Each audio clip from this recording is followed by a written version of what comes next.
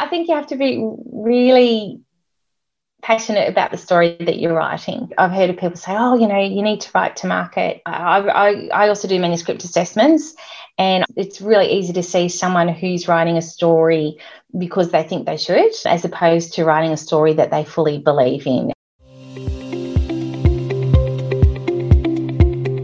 Welcome to Writes for Women, a podcast all about celebrating women's voices and supporting women writers.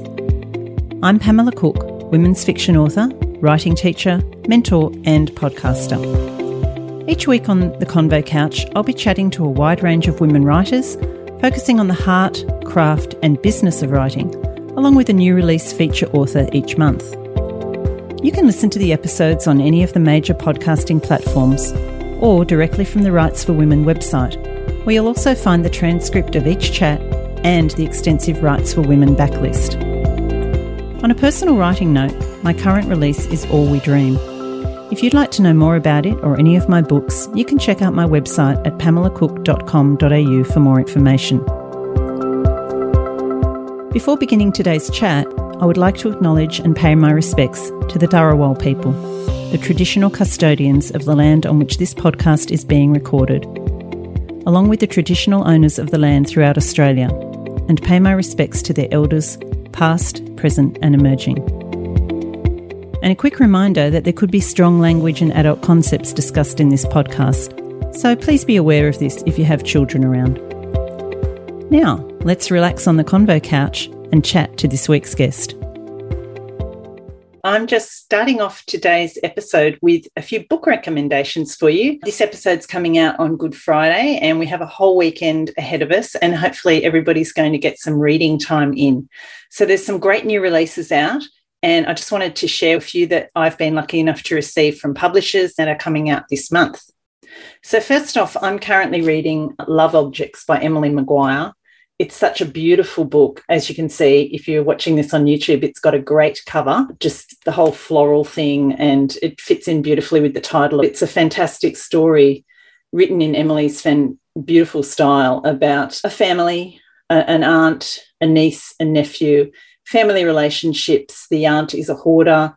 The young woman, Lena, in the story gets herself into some trouble revolving around a video that's made of her and what happens at university with her. So I'm halfway through that and I'm really enjoying it. Emily's a fantastic writer. Some of you might know her through Writing New South Wales, where she teaches Year of the Novel, and her writing style is just something to really be soaked up and enjoyed, and I highly recommend this book. Because today's guest on the episode is Ali Sinclair, I've also been reading The Codebreakers, Ali's brand new historical fiction, which was also out a week or so ago. And it's quite a chunky tome. And if you love Australian historical fiction, anything set during World War II, you will love this. It's a great story about women who performed the job of being codebreakers during the war in Brisbane and had to keep that secret, not just during the war, but for many years afterwards, and just their lives and friendships and what happened during the war and to them after the war.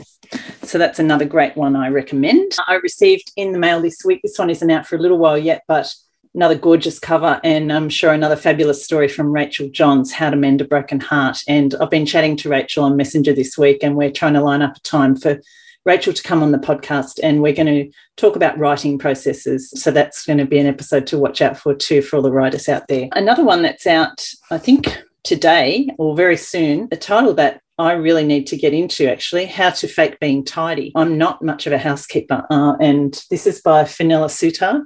And I'm sure that it's got lots of great tips, and I'm sure that there's a fair bit of humour in there.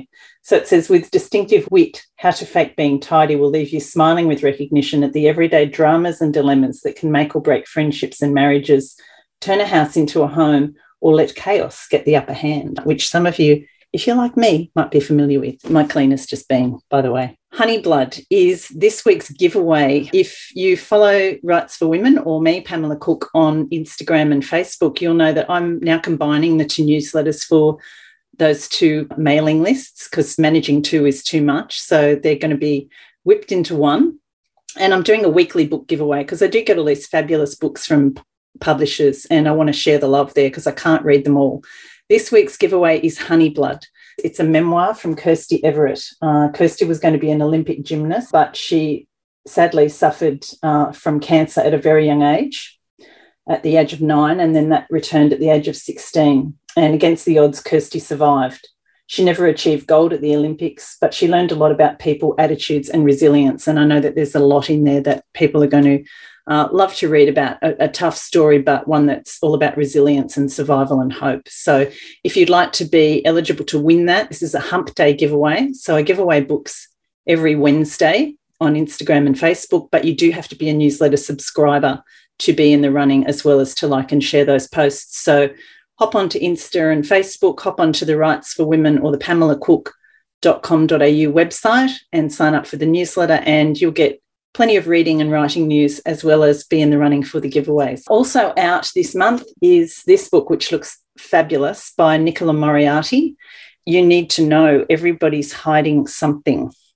And if the story itself is anything like the book cover, the secrets we keep, the lies we tell, and truths that won't stay hidden.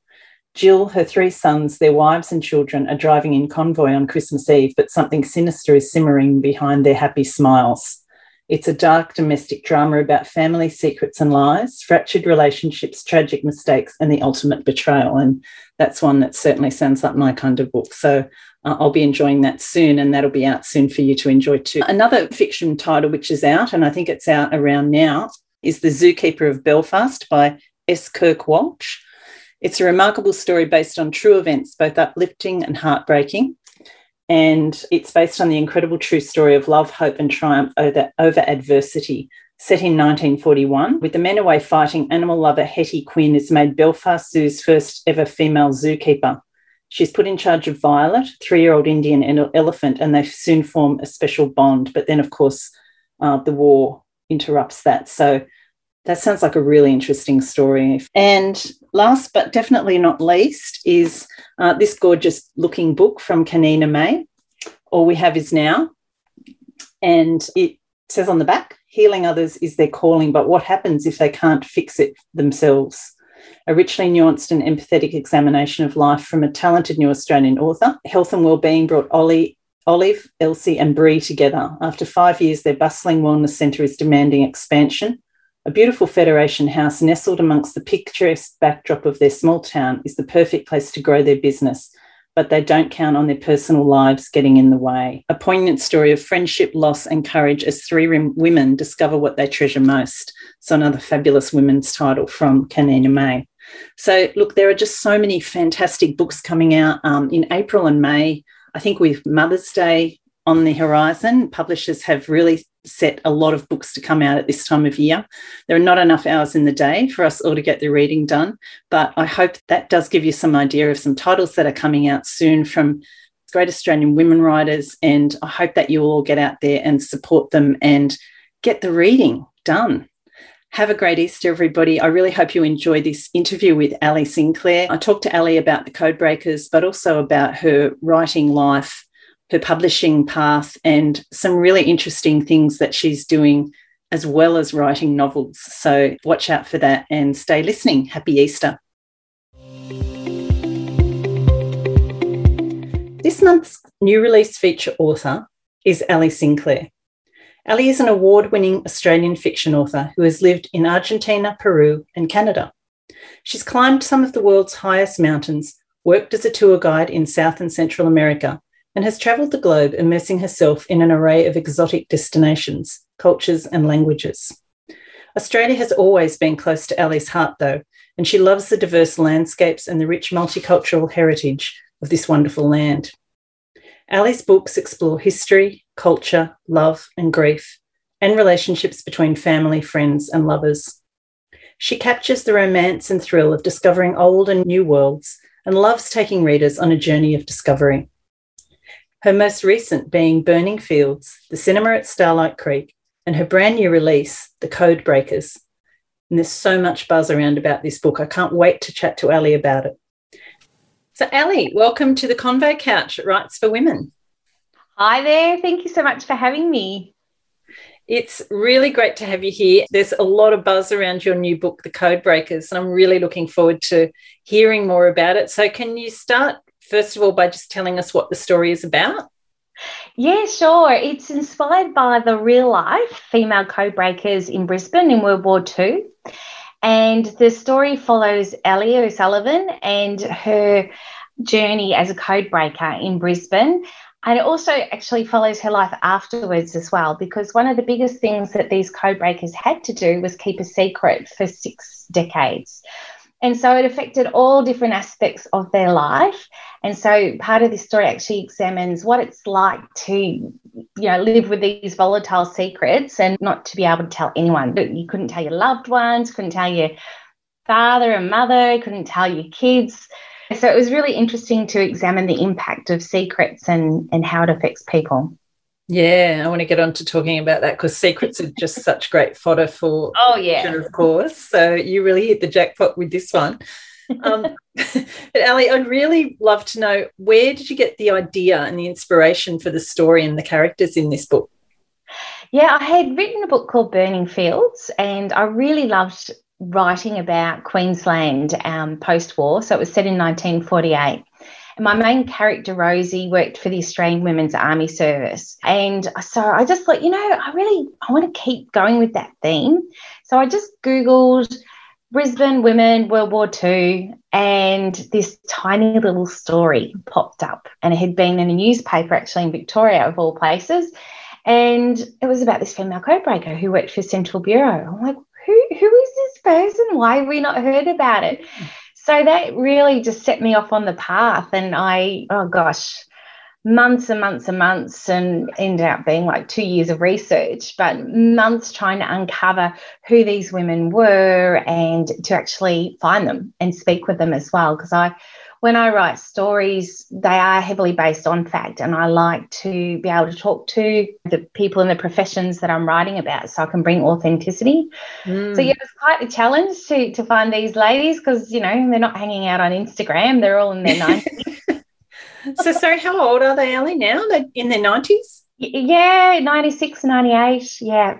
Yeah. How did you go about tracking them down? I mean, Google is fabulous, obviously, but I'm sure that there was more to it than just typing in a name and finding their address. Yeah, Google does have its limits. Actually, as part of my research, I read a really fantastic book by David Dufty. So people, if they're interested in getting into the more technical side of the code breakers, it's a really great nonfiction book. So I read that, and then I actually contacted David and explained to him who I was, what I wanted to do, why I wanted to track down these ladies. And I knew he had interviewed them. So he got in contact with them and asked if they'd be willing to have a chat to me. And luckily they said yes. Yeah, and then we've had some amazing conversations over the last couple of years. It's been really great. I've seen some of your posts on Facebook where you've talked about these women. So how forthcoming were they? Were they now totally okay with talking about that experience? So much. She was kind of more of the attitude of, it just happened so long in the past, I'm more in the present day, which I can totally understand. And then some of the others were really happy to revisit it, and especially the friendships and remembering the friendships, which were so important to these ladies because they were living and working with each other 24 hours a day. And so the friendships that they formed were pretty intense. So they were really actually quite happy to revisit their time as code breakers and also tell me a bit more about their lives afterwards and how they dealt with keeping all these secrets. It must have been such a challenge for them. I mean, for anybody working in any undercover job like that. But I guess coming out of World War II and all the social changes that were happening, women's lives obviously changed so much during the war because many women stepped up and did jobs that they weren't technically allowed to do pre-war. And then, of course, had that experience that when the war was over, they almost had to go back into their normal life and forget all those changes. Were they the things that came up for these women that you're speaking to? Yeah, absolutely. And, I've also interviewed for other stories. I've also interviewed other women who did pretty significant jobs during the war. Yeah, a man might be talking about, all these big things that they did during the war. and they're having to remain silent and not be able to say anything. And, you know, they're sort of thinking, well, you know, if you knew what I'd been doing, you wouldn't be talking to me like that. So it was really interesting to, I guess, find out how they felt. But one of the common themes, I think, for every single one of the code breakers I spoke to was, we just did our job. It was expected of us and we did it. And, you know, part of our job was to keep quiet. So we just did it and got on with it. But I mean, obviously had personal ramifications as well, of course. Definitely. And that definitely comes through in the novel, is that sense of really doing the job for the country and being part of that war effort. There wasn't really very much questioning of whether they should do it. When the job was offered, Ellie, your main character, steps into that role. So Ellie and Kat are characters we meet at the beginning, and Ellie's your main character. Are they based fairly loosely on some of these ladies that you actually met? My code breakers who have read it like to think that they are. And if they want to run with that, I'm cool with that. There are a few little elements in there, you know, events that have happened that certainly I think have been inspired. But Ellie and Kat, they were just a little bit of a writer's dream. They came fully formed. I really knew these two women and what they were about. And yeah, it just felt like I just knew them from the first time they appeared on the page, which is really unusual for me. So writers out there, don't hate me. We're all allowed one or two of those, I think, Ellie, in our lifetime. I usually struggle to get to know my characters. It usually takes a few drafts. But this one, certainly Ellie, I really had a good sense of who she was. But in saying that, I had so many conversations with the real life code breakers. I think that really helped build that foundation of a character who has a really great moral compass, who is very loyal, not only to her friends and family, but to her country. Yeah, so I think those elements of her personality definitely came from the women that I spoke with, for sure, because they all had very similar personalities in that regard. Right. And of course, the characters are a hugely important aspect in the story, but there's a lot of other stuff there that you must have spent a lot of time researching. I have to ask you, you're not from Brisbane, are you? No, but the last 3 books have been set in Queensland, so I think I just need to move there. I know, you must have a yearning to move north. I think so. Because I've got such a strong sense of the place, particularly in the opening chapters there where you're describing where they're walking down the street and they go dancing at the Trocadero and things like that. So how much research went into setting the scene for that story? Yeah, I think it has helped that I probably go to Brisbane, normally pre-COVID. I'd probably be there 3-4 times a year. And so I guess it is my second home. So I have been lucky enough to be able to spend the time researching and actually walking in the footsteps of these code breakers. I've been working with some historical societies who were able to give me photos and descriptions of places. I actually got to go and visit Narambla, where the women worked, in the garage behind the mansion, and walk around the gardens and actually see where the garage was where they worked. So to be able to go and do that, it just adds such a different layer to the story, because I can sort of stand there and close my eyes and imagine Ellie and the girls walking through the gates of Narambla and towards their garden, that sort of thing. Yeah, my mum, she's 96, but she has talked a little bit about her life during the war. She didn't actually work outside the home at that point, but she's talked about different things. And your writing really brought back to me a lot of the things that she'd told me about life during the war and getting the stockings on the black market and things like that. Yeah, no, that's lovely. My grandmas and older ladies that I know, just over the years I've had conversations and I've always been fascinated about what it was like for them at the same age as me. So when I was in my 20s, what it was like for them in their 20s and that sort of thing. So I guess I've kind of always grown up with a fascination for that. I guess it's all just sort of up there in the brain. And when the time came to write the book, I kind of had quite a lot of that information or the feel for the story. Yeah. On the page. As we were saying before, Ellie, secrets are always a great tool for a writer to build into the story. And this one had a zillion of them sort of given to you on a platter. Once you got the initial idea for the story, how did you then go about developing that plot? And, you had a whole lot of factual information, and based on the research that you'd done, what was the process for you then in fictionalizing the story but still maintaining that idea of the women having to keep these secrets and to have this hidden life? Yeah, honestly, this book nearly broke me. It's been the toughest book I've written because there are so many facts in there, and I wanted to also weave it into a fictional tale as well. So there was the whole technical aspect of learning about Qantas and what the women did during World War II, how they became engineers with Qantas, and what Qantas did in terms of flying supplies to the troops in Papua New Guinea. So the story starts with Ellie working for Qantas. So I sort of had that aspect to the research.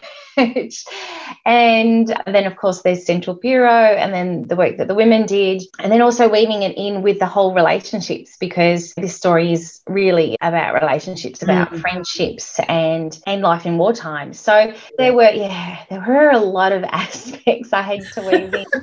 And then, of course, there's the World War II timeline. And thank goodness for my editor, because I think it was the second draft and she was reading it. And she's like, if we add this maths up, that's not quite going to work. And if we looked at this was happening then. So she was really fantastic as well, because there were so many balls up in the air. It was very easy to drop one. So luckily we caught them all. Wow. And I have to ask, based on that, Ellie, are you a plotter or a pantser? Yeah, I'm definitely a plotter. Okay. I tend to do all my research, and that kind of helps inspire the story and where I want to go with it. But then I find as I write, I might go off and research something else, or a character appears that I didn't know was going to exist until they just show up. And I do give myself a little bit of leeway in that regard. So I've got my outline there. I've got my bones of the story. But as I write the drafts and flesh it out, sometimes I will go down a different path. But I've always got that outline there to go back to if I need it. If I've written myself into a corner I can't get out. Yeah. Have you ever written yourself into a really bad corner? Yeah, Burning Fields. That was a shocker. I wrote myself into a really bad corner. I had my outline, but I didn't stick to it. And I let myself go down another path. 30,000 words later, realised, no, this is so not working. I had a really long chat with my editor and she's like, no, that's not going to work. So then, scrapped the 30,000 and then went back to, where I was at 20,000 words and then wrote again. But, that taught me that probably diverting that far may not be a good thing for me. I admire people who are pantsers because I don't think I can do it. Everyone has their own process, don't they? That's the thing, finding what works for you and more or less sticking with it. Yeah, that's true. And are you a daily writer, Ellie? Are you someone that when you're working on a book, you're in there every day at it? Yeah, absolutely. I usually have a goal of X amount of words, and whether it takes me 4 hours or 12, I stick to it. That's when I'm on deadline. If I'm not on deadline, then you might find me watching Netflix. Research. But when I'm writing a book, I'm right in the thick of it, and I tend to be like what I call a binge writer. So I will write like every day for maybe 3-4 months until I get a draft done, and then I'll push it aside, and then I'll maybe go and do some more research for the next round of edits, or just let the story sit, and then I'll come back to it, and then I'm back into it again, and I work on it every day, 7 days a week until the next one's done. I just find for me, it's just easier to get into the story and the characters rather than picking it up and putting it down for a week and then coming back up to it. I mean, sometimes life happens and you can't help but have to put things aside. Yeah. But generally it's every day. And do you revise as you go? Are you someone who writes a scene in the morning and then later that day you'll go over it and revise it and refine it, or do you just go through the whole thing and then come back for revisions? Yeah, I go through the whole thing because otherwise, I don't think I'd get past page 1. I'd be tweak all the time. So what I tend to do is just write the draft, and I'll make little notations throughout, just in the comments or whatever, and go research this, or this scene's going to be about blah, blah, blah. So sometimes I might skip a scene, but I will make notations all the way through, because sometimes there are scenes, even if they're early on, because if we don't have a good handle on the characters, we may not be able to write that scene properly. But once we've sort of done the first draft, we can then go back and write that scene now that we know our characters better. My first draft always has a lot of question. When you're at the point where you hand it over to your editor, how fully finished is it? Like, is there a lot of work then after that? Generally, no. But the code breakers, yes. Right.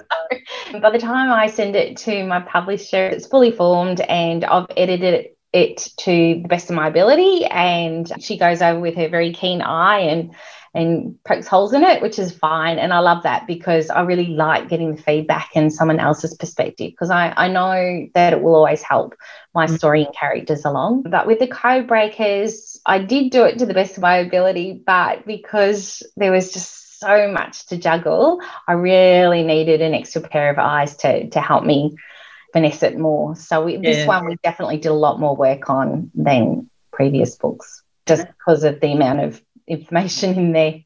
Yeah, for sure. And what's been the reaction of the women that you interviewed and did the research on? Have they actually read the book and given you any feedback? Yes. You know what? I was more nervous about getting feedback from them than I was from my editor or reviewers. Yes. So one of the ladies lives a couple of hours away from me, and I had just received my author copies, and I really wanted to get them to her, and we planned to catch up in a few days down the track. But then we were about to head into lockdown again in Victoria for 5 days. So I just bolted up the highway and hand delivered her the books, and then we went into lockdown. But she was so sweet. She'd be calling me and she'd be like, oh, I really like this bit, and this bit reminded me of that. And then she called me after she'd finished and she said, I've just been sitting here crying.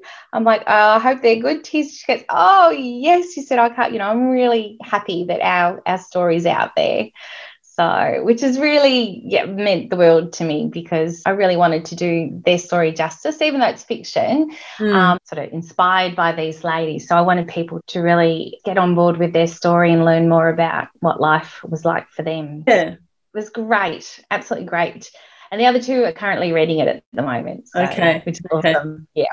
And of course, after all those years of being quiet and being silent about their story, I mean, obviously they've been able to talk about it for a while now, but to actually see their stories and so much of their lives in print and being shared must be a real buzz, I think. Oh, absolutely. One of them is, I think she's waiting for the red carpet to be rolled out, which it totally should be. Of course. I think she should have been on the stage. She's loving the limelight.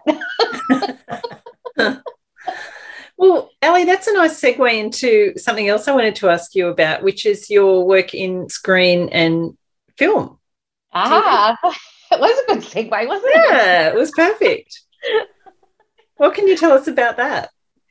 Look, I've grown up loving books and films. I mean, I just love stories in any kind of medium, really. But the last 3 years, I've really wanted to cross over and bring my stories to the screen. So I've been doing courses and writing scripts and just learning the craft, because even though it's all about character and story, it's just presented in such a different way. And they are very different animals in terms of writing. So it's been quite the learning experience, but I'm loving it. 2010, I was at the Romance Writers of Australia conference coming back from Sydney, and I sat next to this lady on the plane, and we just got chatting, and she was a documentary producer.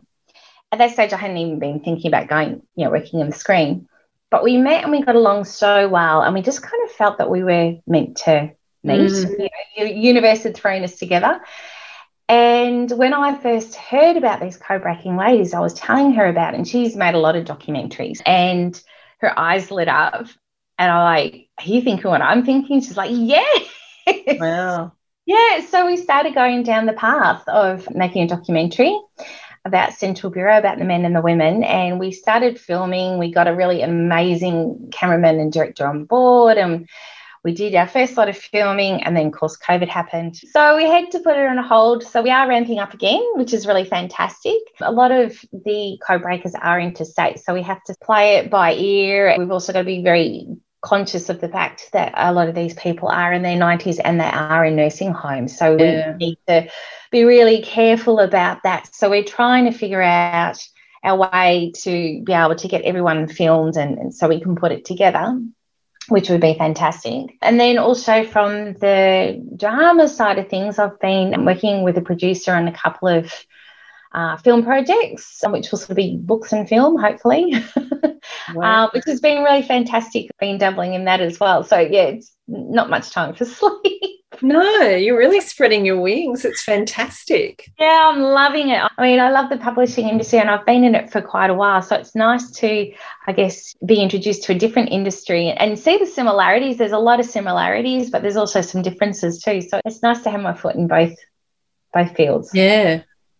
And so I was trying to work out from your website, is it 8 books you've had published now? 6, but I've got 2 more on the go. So yeah, okay, almost 8. So when you sort of think back over your years as a published author to where you are now, you know, just looking at your books and the evolution of your writing, how do you see that trajectory for yourself when you look back to, you know, where you started and where you are now in terms of what you've learned and how you've grown? Oh, wow, yeah. Gosh, 2014 was when Luna Tango came out and I was so green. Didn't really know much, but I was really lucky. Australian authors are such a generous bunch, and I was very fortunate to have a few authors who have, you know, are now really great friends, just kind of guide me through the whole debut author thing and help me with the ups and the downs and the questions and all that sort of thing. So that has just been wonderful, and it's great because I've been able to pay it forward with other authors as well. At the time when my first book came out, my goal was like to one day walk into a bookshop and see one of my books up there. And of course, then that happened and it's like, well, I wouldn't mind a couple more up there. Shifting goals. Yeah, I never go back and read my books because the inner editor just would not cope. I'd be editing it in my head. Yeah, take it from someone who's just revised one and republished it. It was really tough going reading that second book that I've written. Yeah. But yeah, look, I think in terms of growing as an author, gosh, I think I've surprised myself by the different kinds of stories that I've been writing, and a couple of other projects different again. So I guess I'm just evolving all the time, and my stories and my characters are evolving, and I think I'm a lot more intuitive in regards to what works and what doesn't work. So I might be writing something and go, you know what, I know this scene is not going to work. Yeah. Whereas at first book, Ali would have just written it and not kind of realised. So I think there's been a lot of learning in terms of craft. There's still a lot more to learn, which is great. And that's why I love doing this, because there's always something new that we can learn. Yeah. And things that we can improve on. It's just constantly changing. So what advice, Ali, would you give to either aspiring authors or authors in the early stage of their careers? What advice would you give to them overall about the writing and life and the publishing industry? I think most important of all, you need to love what you do, because you spend so much time with your story and your characters. Look, there can be days where you just can't stand them and just... you want to walk away from them and say, right, that's it, I'm done. They're like your children. But I think you have to be really passionate about the story that you're writing. I've heard of people say, oh, you know, you need to write to market. I also do manuscript assessments, and it's really easy to see someone who's writing a story because they think they should, as opposed to writing a story that they fully believe in. It's amazing. You can really see the difference in the writing. So I think the number one thing is just love what you do, you know, write the story that you want to read. Yeah. Because the market's constantly changing. So if you're writing one particular genre because you love it, it may not be popular now, but maybe by the time you've finished your book and you start talking to publishers or you decide to self-publish it, it might be a really popular genre then. Because no one has a crystal ball, as much as we like to think we know what's going to happen in the future. We're all guessing. So just write what you love, and of course, read, and read widely. Don't read just one particular genre. That's why I really love going on to different book reviewer websites, because I find there's quite a few book reviewers who will read across a lot of different genres, and sometimes I find books that I wouldn't normally pick up, and I read them and love them, and I learn lots from them as well. For sure. And I'm going to ask you a few more questions about your writing life in a little minute for the Patreon community people who support the podcast through Patreon. But before we get to that, just to finish off this main interview, Ali, the book is out now, The Codebreakers. It's getting lots and lots of publicity. I'm seeing it everywhere. It's all over social media. I don't want you to jinx yourself or anything, but how are you feeling with the release of this book, say, compared to the release of your last couple of books?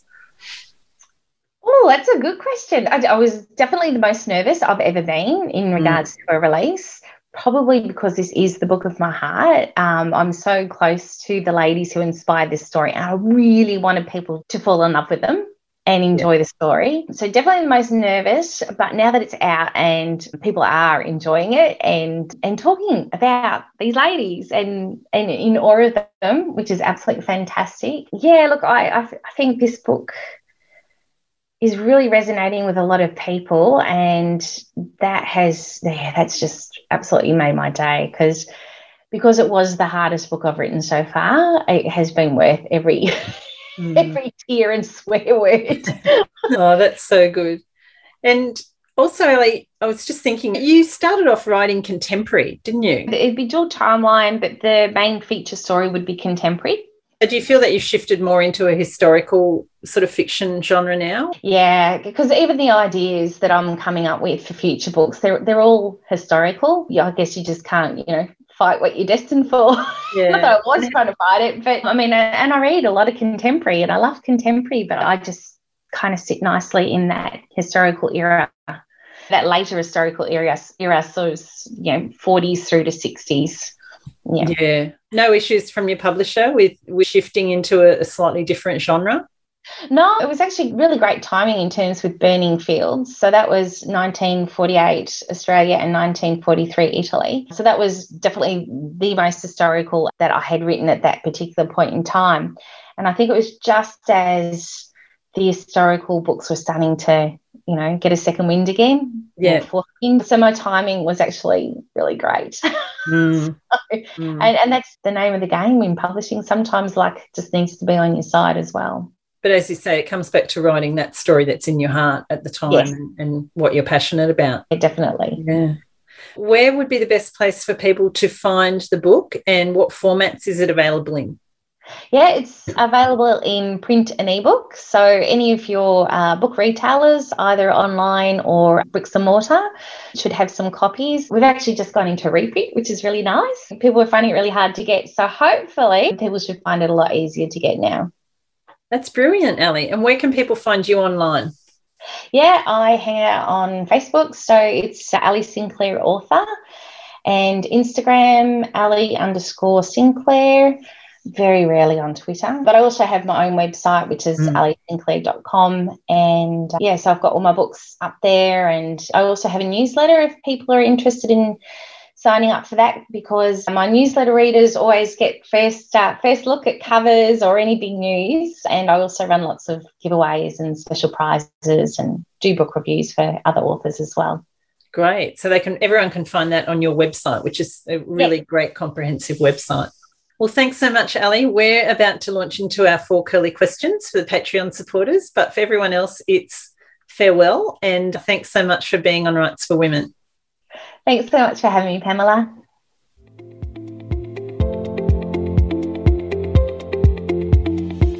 Thanks for listening to Rights for Women. I hope you've enjoyed my chat with this week's guest. If you did, I'd love it if you could add a quick rating or review wherever you get your podcasts, so others can more easily find the episodes. If you love what you hear, you can support the podcast through Patreon by clicking the Patreon link in the show notes or on the info page on the website. All Patreon supporters will receive a monthly Wisdom from the Convo Couch roundup with curated tips from each episode and exclusive access to an extended edition of the monthly craft episode in both audio and video format. where I'll be asking my guests for their top writing tips and some curly additional questions. On a personal writing note, my current release is All We Dream. If you'd like to know more about it or any of my books, you can check out my website at pamelacook.com.au for more information. And you can connect with me through the website at writesforwomen.com, on Instagram and Twitter at W4W Podcast, the Facebook page Writes for Women. Have a great week, and remember, every word you write, you're one word closer to typing the end.